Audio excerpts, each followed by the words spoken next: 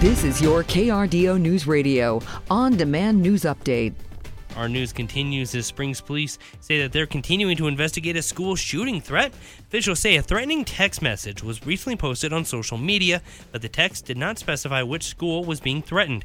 Officials with Colorado Springs District 11 now asking students not to post the text in order to dispel any rumors surrounding that alleged threat. CSPD says officers are working to identify where that message originated. Meanwhile, police here in the Springs have identified a man who died as a result of the crash late last week. 69-year-old Wolfgang Lampert was the first person to die in a traffic-related crash in this city this year.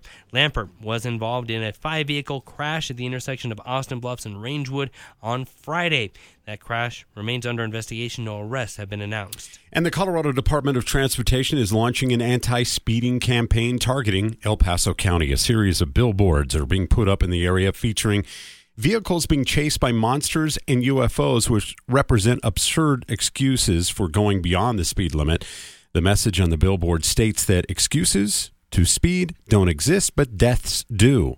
The campaign is a response to significant increase in speed-related fatalities like the one at Rangewood Drive in Austin Bluffs in El Paso County, where deaths were up 43% from 2019 to 2020. The El Paso County taxpayers will soon be getting a Tabor refund.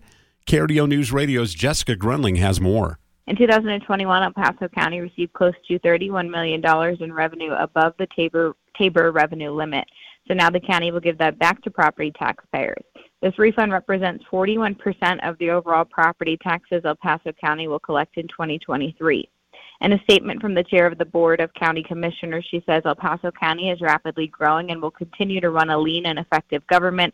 This Tabor refund demonstrates our ability to do that.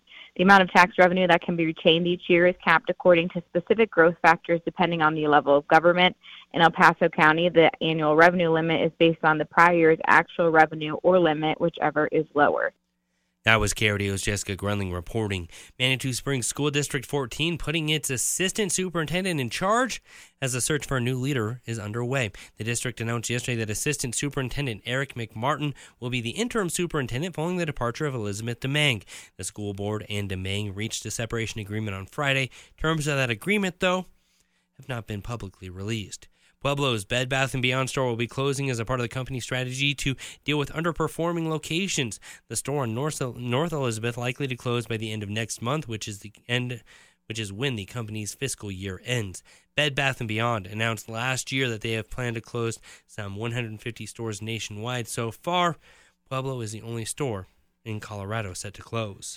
Low-income women in Colorado are now eligible for free cervical cancer screenings. The statewide assistance is one way Colorado is battling an increase in the number of women who may have delayed health screenings during the pandemic. Lori Cardin was diagnosed with cervical cancer 10 years ago, but thanks to early detection, she was cancer-free a year later. Now she hopes other women will seek out that early diagnosis to get tested. Prevention is key to life in this situation. You can even detect before it becomes cancer and get it treated, or if it becomes cancer, the earlier you detect it, the easier it is to treat. That's Emily Kinsella with the State Health Department. She says women who are now eligible can receive free cancer screenings and services for the next 5 years. We have a link at KRDO.com to see if you qualify for the free testing. Cold day in that forecast. 31 are high in the Springs, 36 over in Pueblo. Breezy conditions out and across the region. Sun at times, but what we're keeping an eye on, snow showers popping up along that I-25 corridor with the main risk of any accumulations west of I-25. This threat does continue overnight and into our day tomorrow, so perhaps a few slick spots for that Wednesday morning commute. From the Storm Tracker 13 Weather Center, I'm meteorologist Joe Rook. Get news, traffic, weather live on KRDO's Morning News weekday mornings from 5 to 9. KRDO's Afternoon News weekday afternoons from 4 to 7. On KRDO News Radio or anytime at KRDO.com.